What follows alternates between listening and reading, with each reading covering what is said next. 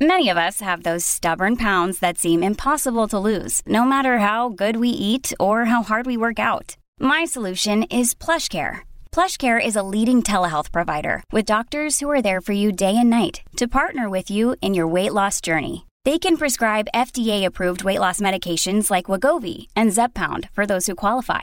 Plus, they accept most insurance plans. To get started, visit plushcare.com/weightloss. That's plushcare.com/weightloss. This very unfortunate news we got today about the death of a young infant in the crowds back last Monday at the Raptors celebration. This was an infant, the child that had been brought down and was breastfeeding with its mother at approximately 1:30 in the afternoon, and this would have been in the University York front area, and the child obviously got into distress. Police managed to make it through with EMS people, and they used a police car to get out, got the child to hospital, but the child unfortunately perished there. Now, joining me online is Mike Merriman. He is union chair for TCEU Local 416 of the Toronto Paramedics, and I'm interested very much because this is what you do. This is your job. You're the head of the union, so you interface with everybody who does this job. Tell me your impression of the safety aspects of that celebration. Hi, Peter. Thanks for having me. Pleasure.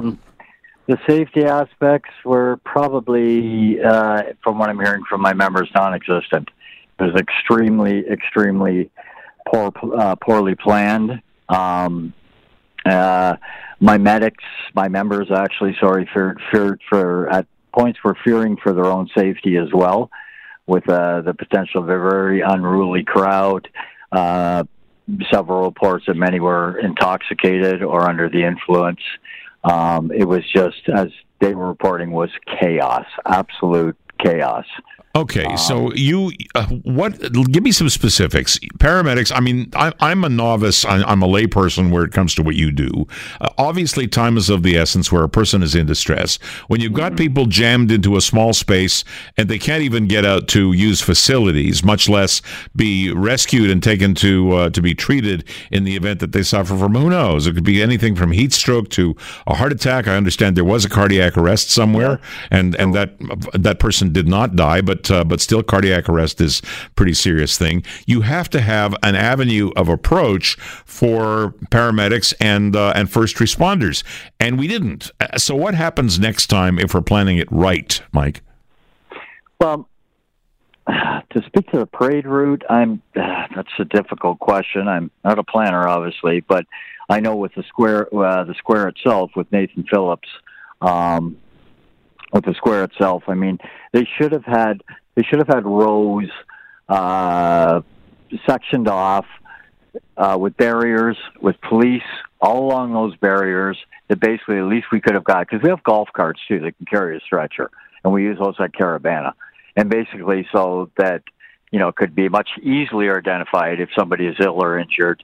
Could be waved over by the police, or we could have the paramedics on the bike squads. We have a bike squad as well, going back and through, for lack of better words, a pathway there, and that would have made things a lot easier to access patients and get them out of there to a hospital if need be. Plus, I mean, with Caribana as an example, we throw more resources at the Caribana parade than we did at this Raptors parade. We actually have a first aid, and maybe it's two, but at least one first aid tent set up at Caribana.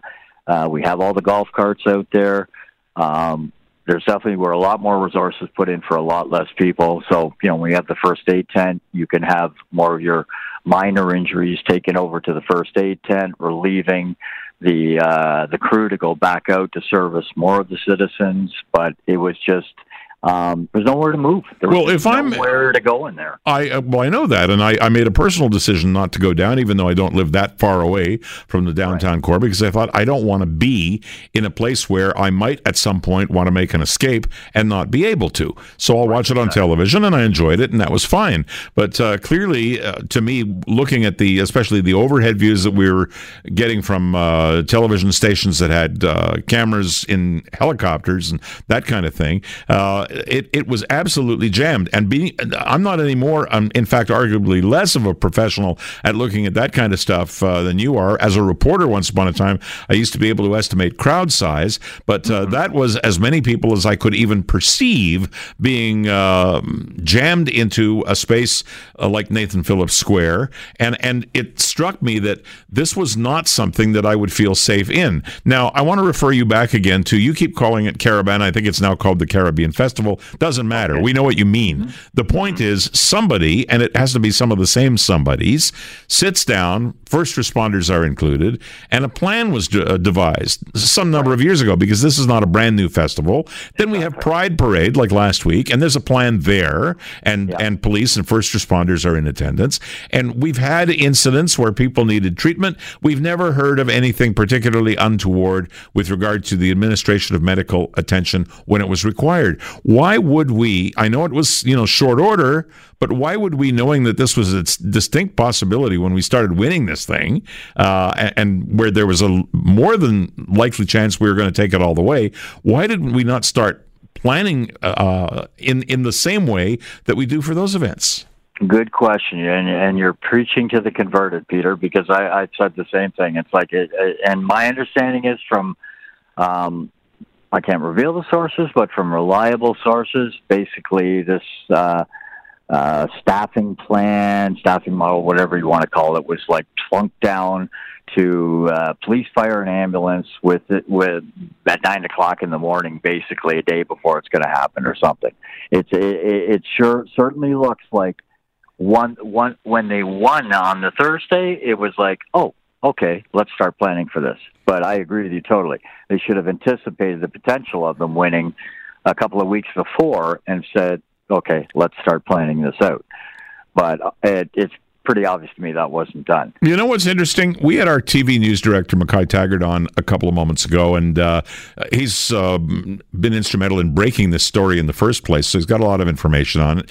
And more than that, the television guys have been covering the Raptors for a couple of months because Jurassic Park was jumping up and down for a couple of months, and that wasn't at the level, crowd-wise, of what we saw on Parade Day and Nathan Phillips Square and so forth. But it was a lot of people jammed into a small space, and there were first responders there. And if anything happened, and I don't know that anything did, then it would have been relatively easy to get people out. And those things were taken into account. Given that you were doing that, he said, and I say, wouldn't you have been planning for the eventuality that occurred? And apparently not. Well, I do know again, from a very reliable source, is that the NBA has right in their collective agreement that whatever city happens to win, then the parade has to take place within 3 days. Because I guess they all want to get back to whatever city they live in, their families. But, okay, fair enough. But that doesn't preclude you from, like you're saying, Peter, to plan for this a couple of weeks ahead of time in anticipation that maybe they will win. I think very haphazard and to just last minute go, oh, they won, so let's try to put this parade together in 3 days. When there could be 2 million people showing up. Well, we've seen the reality of that decision now. Well, we have. Well, a couple of hours ago when we were planning the program tonight, somebody showed me some pictures of other cities that had done likewise. In other words, had been previous winners and what their parades looked like. And the barricades, those fairly trusty steel units that link together and keep crowds back, were deployed in a really good way on streets that I saw in other cities where you had car traffic, truck traffic, whatever was going to be in the parade, easily able to get through. So you wouldn't have had the multi-hour wait that we had to see the champions come through because they had a clear passage. Whereas in our case, the buses had to keep stopping because the crowds were kind of overflowing into the streets. So that's before they ever got to Nathan Phillips Square. And then in the square or the plaza or the area where in again various cities they held the rally or the if you want to call it the ceremony ceremonies, and people wanted to all of them sandwich in. They had it deployed in squares, small squares, again, using these barricades. And it struck me that you could easily get in and out. You're talking about with golf carts, with bicycles, on foot, and we precluded that from even happening. And that seems to be the thing that they've got to focus on. So I would hope that somebody in your position or from your organization, along with all of the other organizations that have to be involved, would be long before the eventuality occurs, and even if it doesn't, because better safe than sorry, involved in a plan for the next time that doesn't put anybody's life in danger. There's no way of knowing if this child would have survived anyway. That's not the point. Correct. The point is we had a child in distress, and we didn't get to him in an appropriate amount of time, live or die.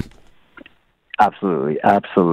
And Peter, I actually do hope we're going through it again next year. Yeah. I hope the Raptors do it again. It's fun time. I don't want to take anything away from that. Exactly. But I hope they've learned their lesson and, plan appropriately if hopefully they win it again next year. Absolutely. Well, that's not the Raptors. That's the various first responders and the people in the city structure that do this kind of planning. And yeah, you're right. We have to be ready. Mike Merriman, thanks so much for joining us. Thanks very much for having me, Peter. Have a good night. All right, you too. Mike Merriman is union chair for the TCEU Local 416 of Toronto Paramedics, and obviously his opinions are right along with ours and everybody we've spoken to on this subject.